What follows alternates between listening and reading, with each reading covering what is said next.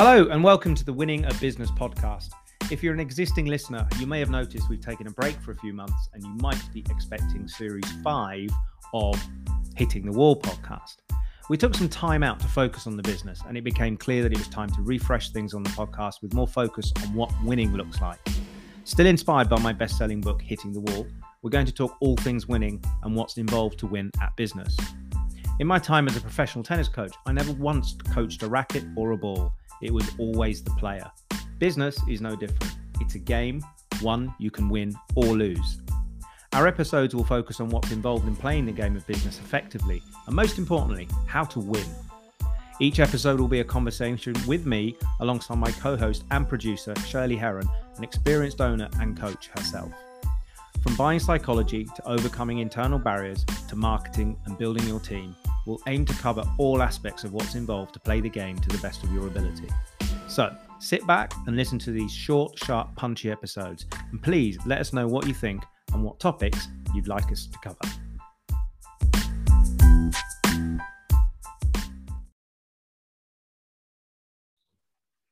Hi everyone. So on this week's episode of the Winning at Business podcast, which is going out the week of the 18th of May, I believe, we're going to talk about mental health. It's Mental Health Awareness Week. And I thought it'd be useful to have a conversation around the different challenges that mental health can bring us. It's something I've had to deal with myself on a number of occasions. I talk about it at depth in my book, Hitting the Wall, how I went to the doctors because I wasn't sleeping very well. Seemed to be lying in bed with palpitations all the time. And my doctor looked at me and said, you know, you're suffering with depression. And I looked behind me because I thought he was talking to someone else. And I was in this real sort of place of denial, I suppose. And it's always been something that's a stigma, I guess, for many people. But now I think society is much more open to the conversation. And the fact that Mental Health Awareness Week exists is a positive thing. And I don't want this podcast to be anything that's, you know, full of doom and gloom, but just to have a chat around what's out there, maybe what some of the signs might be, the spectrum along which mental health sits in terms of individuals and the society as a whole. I'm normally, as you know, joined by Shirley. Shirley's going through her own challenges at the moment, not so much mental, but physical. She's had an operation, so is convalescing from that. So I'm sure she'd appreciate any messages if people want to reach out to her and say hello. She's fuming now listening to this, thinking that I'm embarrassing her. But yeah, so instead I've invited someone I know through Kingston University, in fact, who's on the Help to Grow program there, a real authority on mental health, who has a business helping other people with their mental health in the corporate space, I guess. But he'll be better able to explain what he does. So, Matt Butler, how are you? Welcome to the show. Hi there, Ash. Thanks very much. So do you want to just briefly tell people, because I'm sure I did an awful job of introducing you there, but just tell people what you do, your specialism, if you like, what's the change you're kind of making in the world, in the workplace, especially. Yes, Ash, thanks very much. It was a lovely introduction. Thank you. So yeah, I'm Matt Butler. I'm from Plan A Health Consulting Limited. I'm a mental health professional. I'm a mental health nurse by my background. And what we do is we help businesses get better at managing for mental health by working with businesses to help them create bespoke solutions for their workplace and their working environment to improve the mental health in the workplace, so that we're taking more of a proactive well-being kind of approach rather than waiting for the possible negative side of mental health when people may burn out or go off sick. So the overall business benefits are increasing engagement of the workforce, reducing absenteeism, reducing presenteeism, where people turn up but they don't sort of bring their full selves possibly to work, and working to generally establish more of an awareness of the importance of mental health and how businesses can benefit from that, leaving sort of business owners feeling more confident that they're able to manage with mental health. So, particularly relevant coming out of lockdown with all of the emphasis which has been brought into the mental health space. It seems like the tide has maybe turned a little bit, and people are more willing to talk about these things. And we're here to help people realise those benefits. I think it's interesting you say that, because I think you're right. People have had maybe too much time alone to be introspective and think about stuff, and that can take people down some quite dark and difficult places, I guess, when you spend too much time alone, especially if you don't like the person you see in the mirror.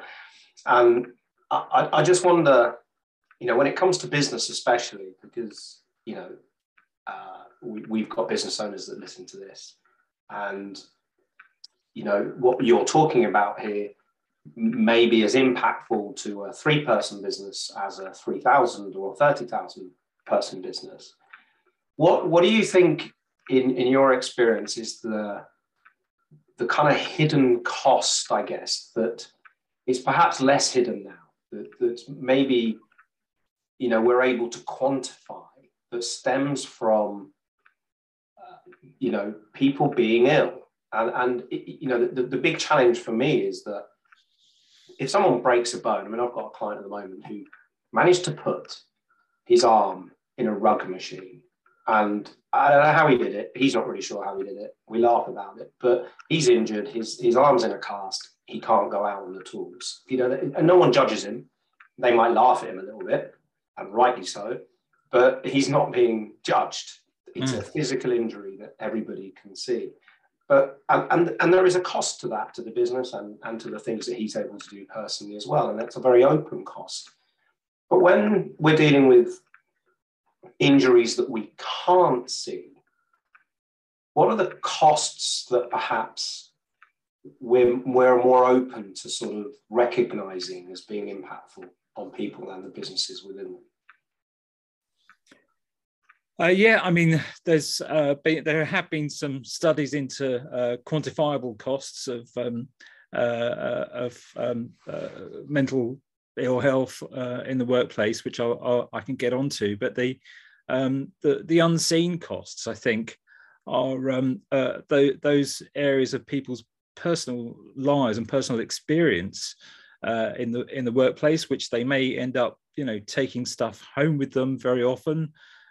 Which affects how they see the world, how they're feeling about the world, how they're feeling about themselves, and can have sort of significant negative reverberations throughout their family or other bits of their social support network. So that if the greater the level of realization and understanding of mental health in the workplace, then the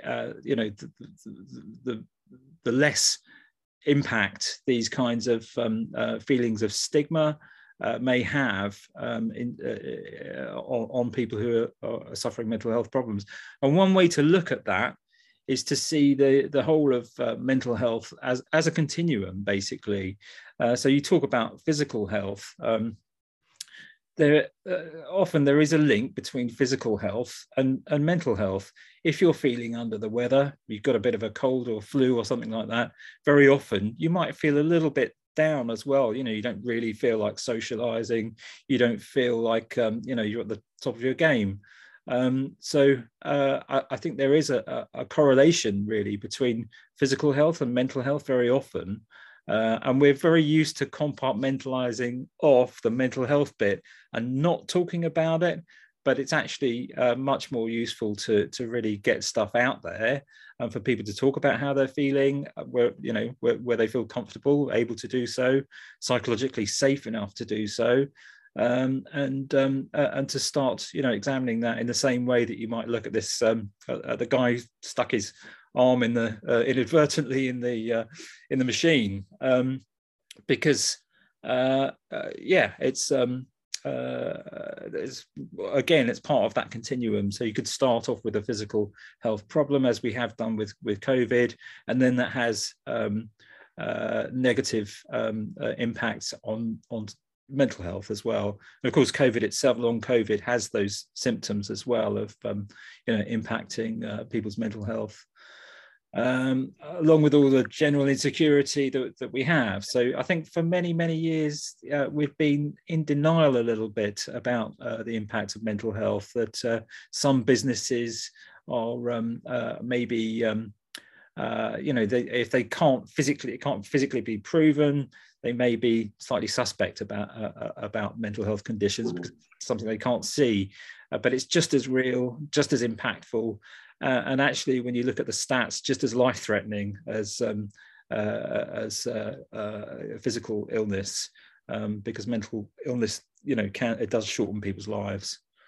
So let's talk about those stats then. So are there numbers that kind of provide evidence for, how many days people are off, or the cost to the economy? Or I know these are just like numbers, and we can unpick stats to make them show what we want to a degree, but there must be some sort of collated evidence now that shows the impact. Yeah, so according to the research which was undertaken by Deloitte, originally from research which was done in 2017, and then it was refreshed and republished in 2020, just before the pandemic. It shows that on average, the cost of mental health to businesses equates to around about £1,600 per employee per year, for each across the board for different kinds of businesses, and that cost is made up through as an average of absentee, days off sick, presenteeism, so potential increases in productivity that people could have, and any sort of the cost of any measures that are put in place once the horse has bolted, as it were, when remedial things need to be put in place to correct that. So that could add up. Do the math, as they say. If it's £1,600 per employee per annum, you've got £16,000. If you've got 10, £160,000 potentially if you've got 100 employees. And so that's kind of like the data from one source, if you like, which is fine. And I'm sure there are other sources out there. But what anecdotal data are you coming across in terms of your experience when you're working with people who are suffering from various mental health situations, but also the businesses that you're speaking to? There's a reason you started this business, so that you're obviously seeing a correlation between the two and an impact. What do you see day to day that perhaps people listening to this might go, oh, I've got an employee who's showing those traits, and I haven't really connected the two things? Does that make sense? Yeah, absolutely, Ash. Yeah, I think there's a lot of unrecognized build-up of burnout in the workplace, and burnout is pretty much indistinguishable from depression. Really, when people hit the point of burnout, that it means that they're emotionally burnt out. They can't really function any longer. So if employers are experiencing employees where possibly their work productivity has dropped off and their performance has dropped off, but they're still turning up at work every day, and perhaps they're a little bit more seeming a little bit more stressed or a bit more sensitive than maybe they have been, then these are definite signs of burnout. And this is something which you can tackle with the right kind of strategy for your workplace by addressing policies and procedures, so that you're able to assess for burnout before it becomes too much of a problem, and create an environment in which burnout is less likely to happen by monitoring people, checking in with people, having that greater awareness of mental health in the workplace.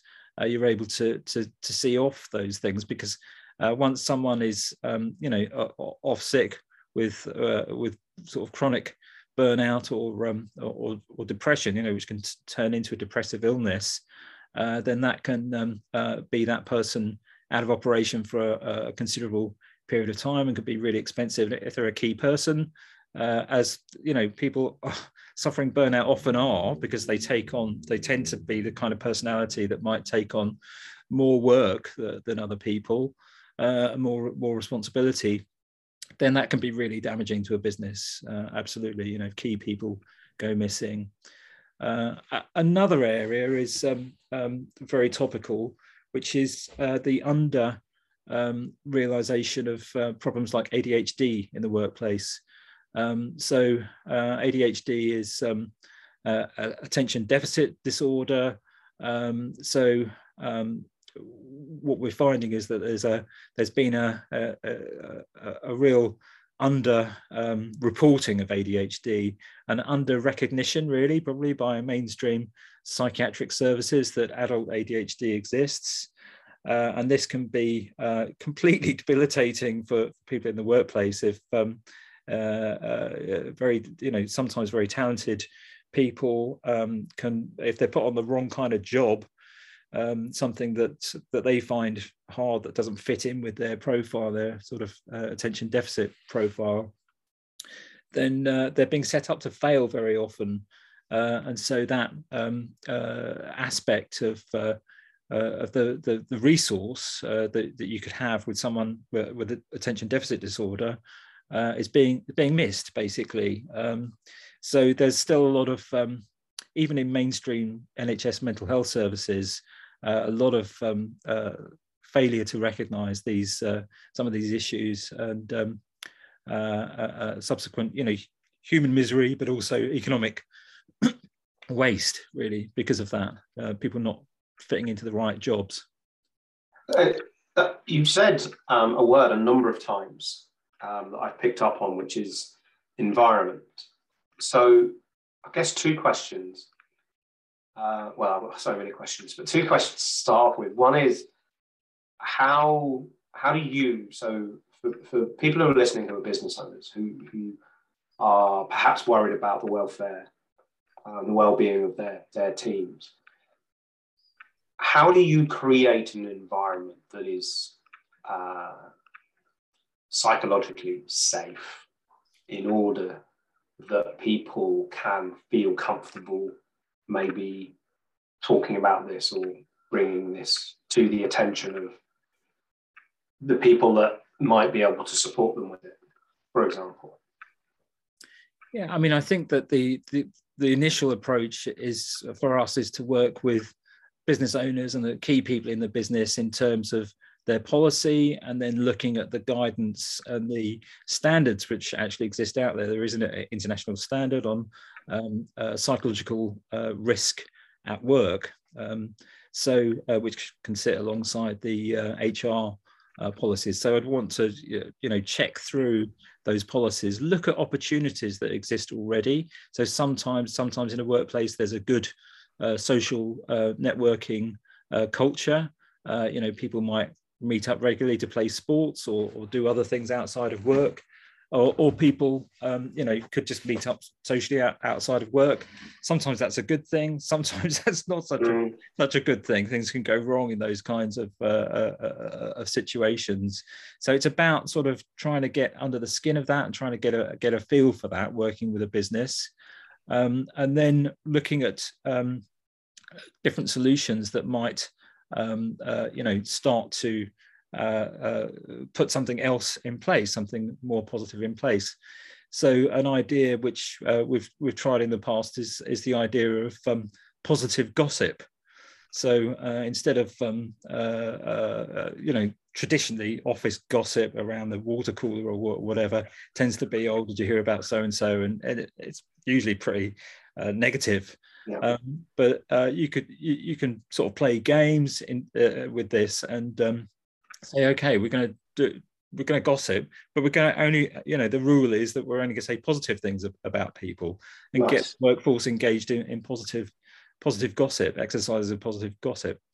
You do some training around things like that, and do have some more stimulating sort of briefer exercises in which people can get the ball rolling, doing stuff like that. Quite a lot of what we do is around education, providing education opportunities for people to learn more about stress at work, mental illness, the signs of mental illness and burnout, and what people can do to put in place to prevent that.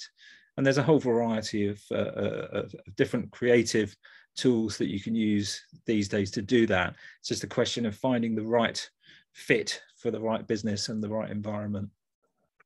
Cool.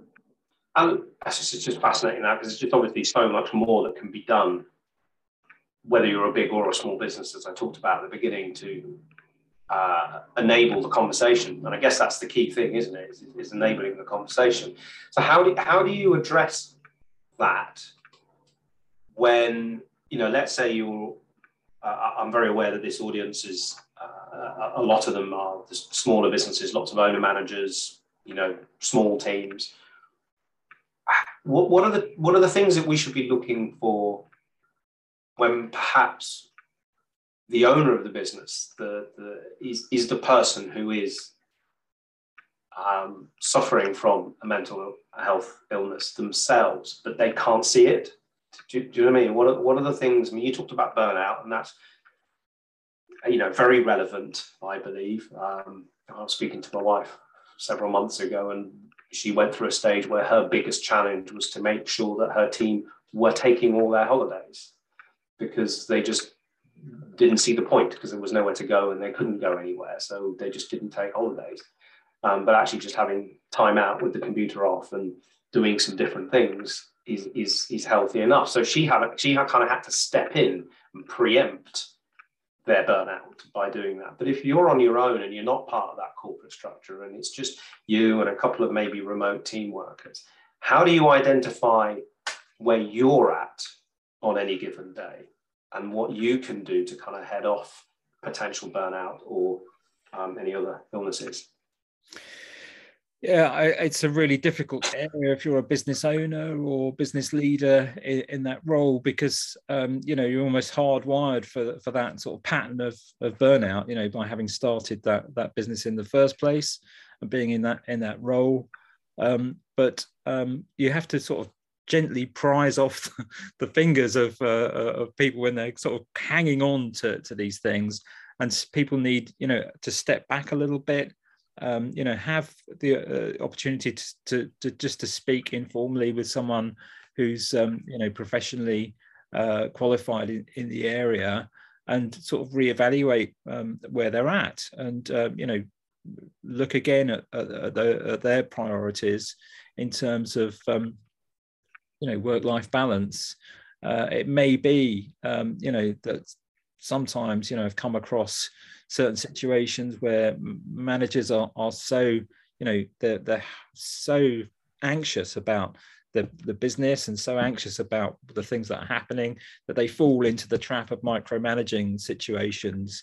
And of course, the point of being a business leader or in business owner in that kind of role is that you're free to get other people to work, and so it's probably about reevaluating where that person is, and we can do that through a variety of means. Applying different psychological tests, psychometric tests, looking at how people might be responding from things like the Myers-Briggs or other sort of well-known workplace tests, which have got some level of objectivity in order to sort of reevaluate where that person's at, and make sure that they're thinking about, how to be where they really want to be, rather than, burning themselves out and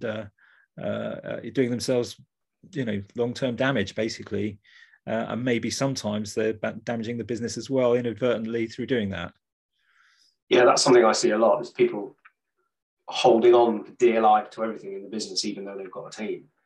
And you're having to deal with the stress of feeling like nobody can do the job you've asked them to do better than you, and not actually creating time and space, because you're trying to do everything on top of them doing everything as well, which is kind of a route to not a very good place. Yes. Well, I mean, it must have, in your own line of work, as a sportsman as well, you must be able to see that sort of link between, doing something you love, and then, that actually turning into a business, and doing something which becomes a must do and a must, improve on, rather than doing it for the joy of playing a sport, for instance, where the outcome, you care about the outcome, but maybe less so than when your livelihood is dependent on it. Yeah, and I think that was a key trigger for me, is the realization that the thing that I was great at, that I loved, I no longer liked. Yeah. And that realization for me was just like, whoa, okay, this is not a good place to be. And fortunately, I had a GP who recognized this and actually took the time to listen to me and propose a solution. And that solution thankfully worked for me, and is one that I'm still able to employ and level up every day. Not drugs. Although I do recognise that plays a massive part in some people's ability to face normality in many ways. But for me, it was, I don't know, I was lucky. It's just the solution that was put in front of me worked. And I don't feel, I think the important thing is I don't feel like any less of a person because I had some, had some CBT, some therapy, and because I was able to talk to somebody and find a solution for the illness that I had. And that didn't diminish me. If anything, it made me stronger, because being able to deal with it and recover from it and strengthen those muscles, if you like, because I'll always come back to that, means that I'm more likely to recognize when I'm dropping into that space in the first place, but also I'm far better able to deal with it because I'm more self-aware. And I think that that's something that we dismiss too easily, that just because you're ill and people can't see it doesn't mean that you're broken.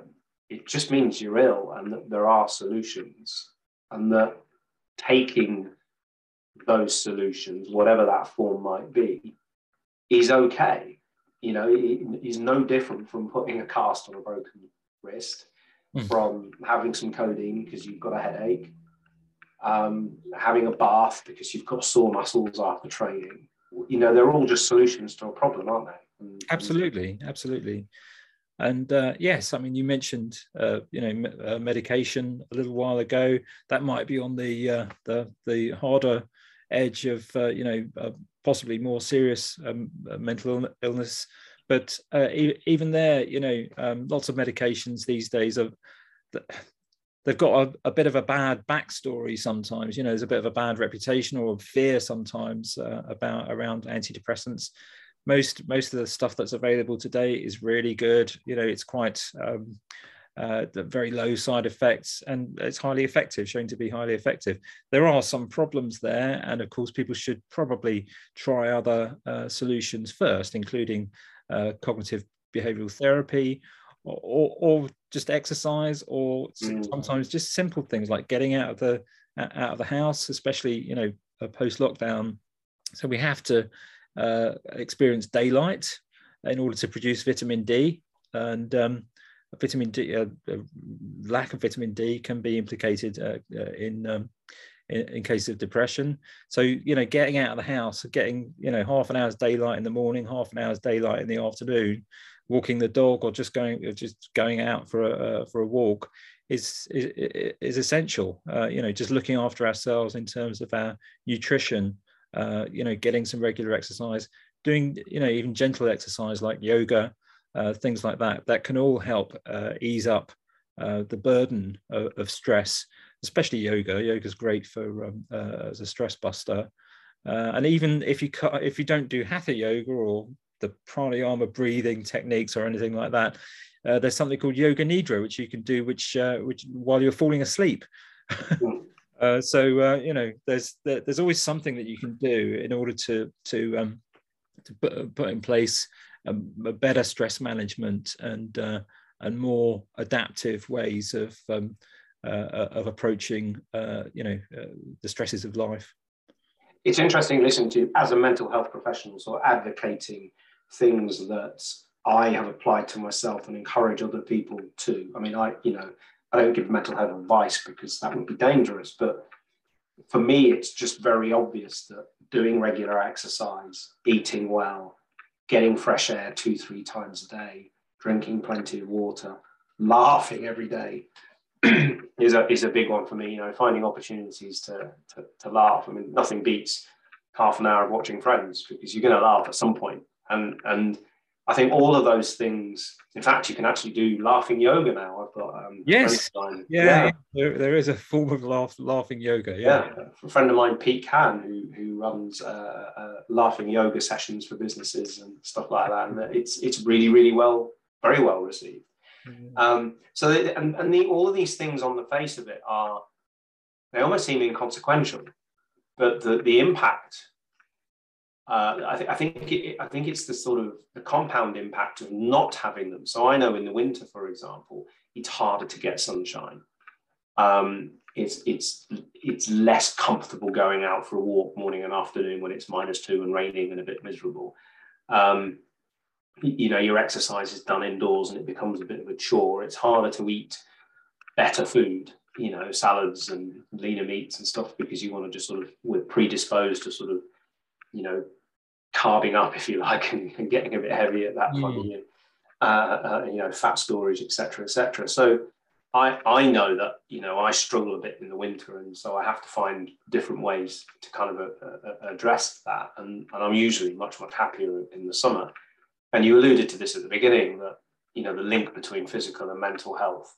I know when I'm injured, for instance, and I can't train, it does get me quite down, because not just because I can't train and I enjoy training, but because the chemicals that are released when I'm training. And, it's that kind of circle. So I think that's something to be aware of as well, is that there are some incredibly simple solutions that if people just apply regularly as part of their routine, and I'm not talking about necessarily getting up at 5 o'clock in the morning and, joining that club and meditating and blah, blah, blah. But if people just apply some simple things on a regular basis, they can stave off much of the challenges that are faced. It's no different for stretching, like stretching before a run. You stretch before a run, you're less likely to get injured during that run.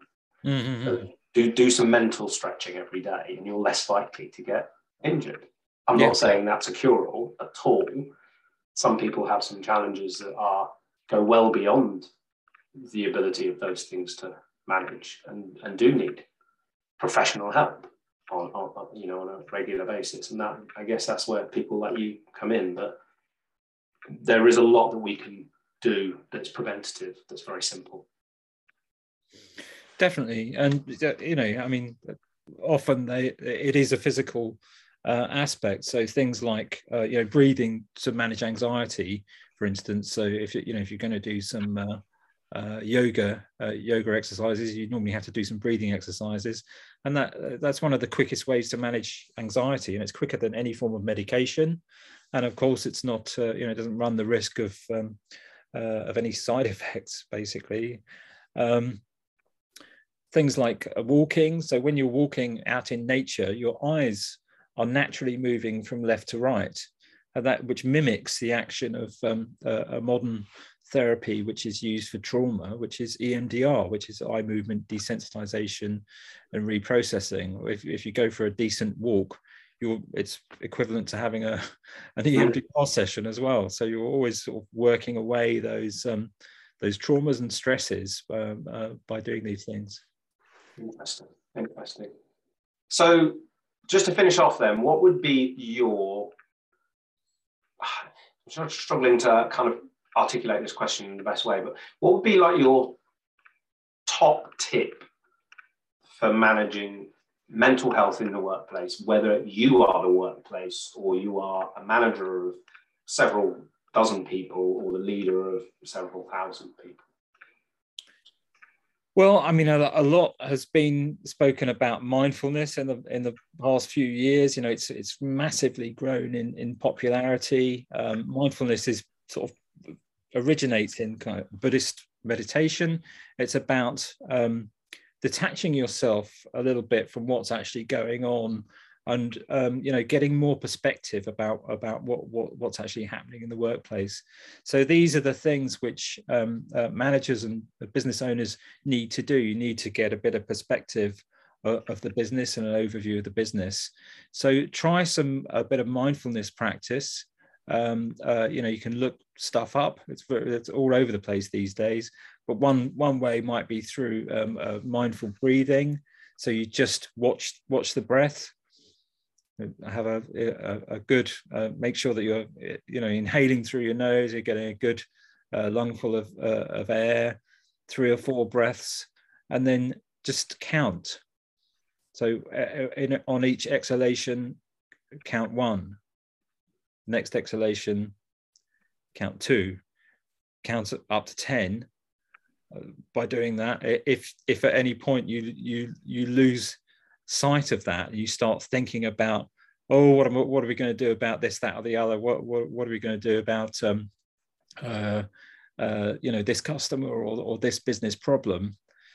Then draw yourself back and start again, and just try to find that mindful space in which you're more detached, so therefore able to apply more objectively an analysis of your business and your work situation.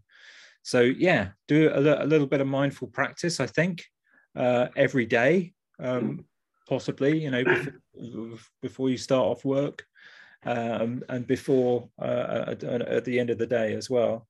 And another good practice is a yoga sort of concentration practice to at the end of every day, try and run through the events of that day in chronological order, but not get too attached to anything that happens. So again, this is quite difficult, but if you're doing things like yoga, you can start to establish techniques for doing it. The point is getting that sort of detachment, so that you're able to come at problems and analyze them more objectively and respond to them rather than be constantly in their grip.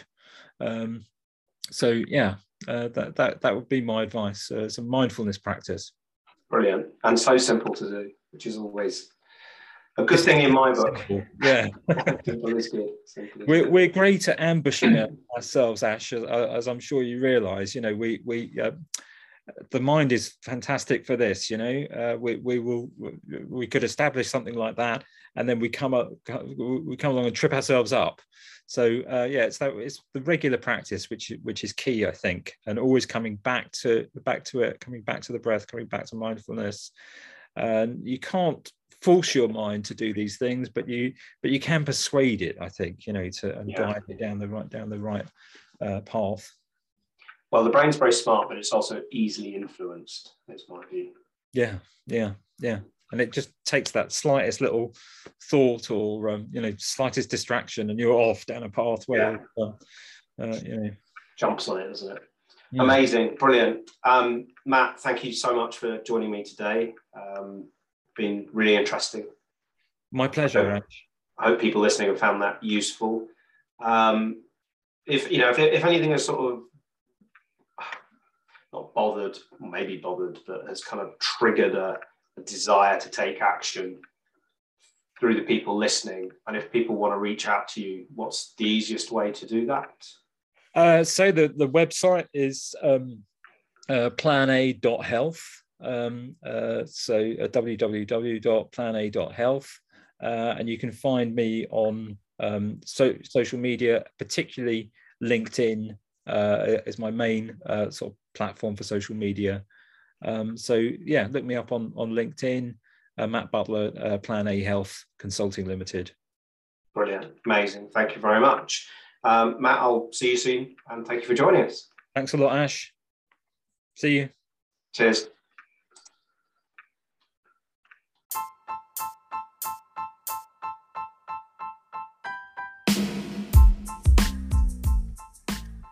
You've been listening to Winning at Business. We really hoped you enjoyed this episode. And as always, if you have topics you'd like us to cover, get in touch and we'll do our best to make it happen. Don't forget, you can also get your copy of Hitting the Wall, the book that inspired this podcast, from Amazon and other retailers.